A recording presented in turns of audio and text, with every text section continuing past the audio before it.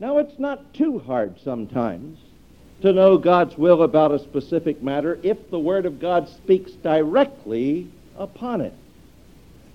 There should be no question for any Christian about whether he ought to commit adultery or not, because the Word of God says, you shall not, you must not commit adultery. That's clear. That's plain. That's so explicit, and it's so absolute, and so all-comprehensive that there should be no question. And you ought to be able to say, if I do, it's wrong. If I don't, that's right. There should be no doubt in your mind about that. But now comes the question of where I should go to school. Should I go here or should I go there? The question of whom shall I marry? Shall I marry him or shall I marry him? They both want me. Which one should I marry? Questions like that have no specific directions in the Word of God. The Bible doesn't say always marry a Dutchman. It doesn't say that. And so we can exempt Vanderwell.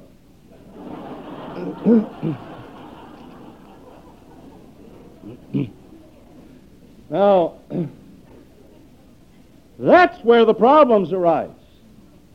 Shall I wear a blue tie or a red tie today or no tie today? The Bible doesn't tell us. That's where we begin to get confused. That's where we begin to get questions in our mind. And a lot of people begin to give their own answers to this matter. They say circumstances will make clear to me what I should do. But circumstances don't make clear to you what you should do. They say, well, what about open doors? Well, some open doors lead to elevator shafts. Suppose I think that I should be a missionary to India. And so I apply for a visa. And the Indian government says, no visa. Now, what am I supposed to learn from that? How do circumstances, closed doors in that case, tell me what I'm to learn? Well, one fellow says, obviously, you're not to be a missionary to India. Is that what it means? Maybe another person comes along and he says, oh no, you're not reading it accurately. That means that you're not to be a missionary at all. Well, the third fellow comes along and he says, oh no, that isn't what it means. It means that God's testing you to see if you really mean business. You're supposed to say, I'll go to India if I have to swim. I don't care whether there's a visa or not. So you see, how do you interpret circumstances? Well, you're not supposed to interpret circumstances, because the Bible doesn't say that circumstances, open and closed doors, give you guidance about decision making. That's not how you get guidance on decision making. And too many people have that notion of the will of God and how they may know it. And the first thing you know, they begin to bring to the circumstance what they want to find in it, and they pour all the water that they want to find in that circumstance, and then they come with their bucket and they dip in, and sure enough, they get out of it just exactly what they poured into it in the first place. What you're looking for is what you see in the circumstance.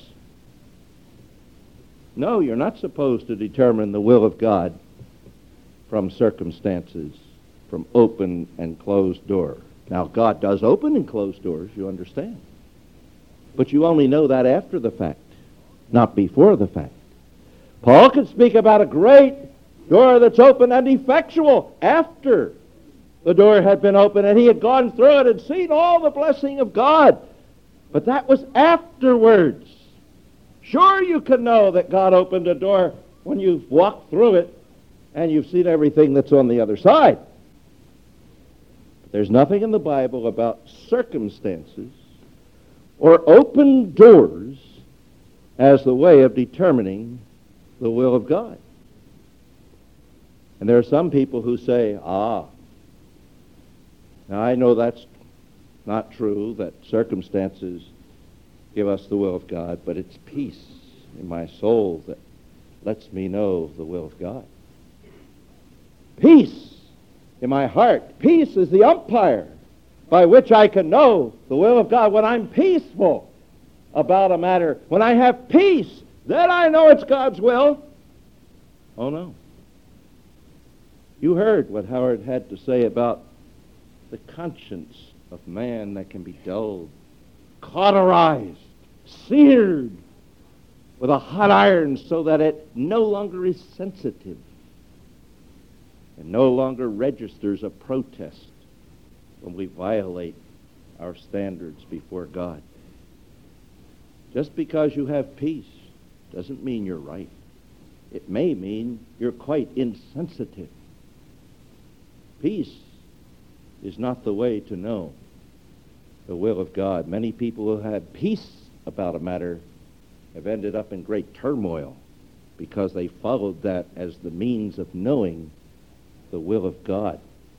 That passage in Colossians to which people refer when they say this has nothing whatsoever to do with guidance. It's talking about peace among the body of God's people. That's what it's talking about. Let this kind of peace rule in your hearts. The desire for peace among the people of God rather than disruption and turmoil among God's people. Let that be the umpire, the deciding factor in what you're doing and not doing as to whether it will bring peace to God's people. Read the context someday when you have time and you'll see that's what he's talking about. He's not talking about decision making or knowing the will of God. Well, then how do you know the will of God? Well, first, you have to be in the right relationship to God. That's what he's saying here. You're not going to know his will unless you're willing to know it. Unless you are willing to do it, even. Unless you are willing to say, Lord, even if it's against my will, I will do it. Unless you are sold out to God, don't expect to be able to effectively determine and approve of the will of God. But let's say you've done these things that we've been talking about now for 5 days. Your heart is right. You want to know God's will in many ways. How can you know the will of God? You can know it only one way, through the Word of God. God does not come and whisper in your ear what he wants you to do. He doesn't give you checks in the spirit or promptings inside or feelings or peace or circumstances or people who come with direct revelations or signs in the sky or fleece that you put out. None of these ways are ways to the will of God. There's only one way to know God's will, and that's through his Word. But you say his Word doesn't tell me which man to marry, which college to attend, which tie to wear. Oh, yes, it does. It does? Yes, it does. Not specifically, but it tells you all you need to know to make a good decision. The Word of God boxes you in to alternatives, sometimes only one. As in the case of adultery, you only have one option. You may not commit adultery, otherwise you sin. That's what the Word of God says. But on the matter of whom to marry, the Bible says, marry only in the Lord. And the Bible describes in a variety of places what a good Christian man should look like. And when you have begun to take the biblical principles about marrying only in the Lord and what a good Christian man should look like, you may find that on your horizon, those men who are asking you to marry them or who might possibly do so in the near future are 2 or 3 or possibly even 4, all of whom are boxed in to that picture as possibilities.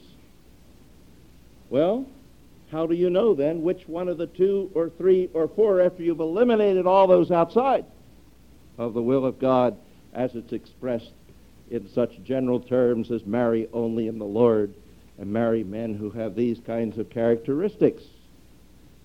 Well, at that point, matters of expediency, matters of preference, matters of simple desire and choice can be exerted. You can't go wrong with any one of those 3 men. You can't go wrong marrying any one of them. God's the God of leftovers.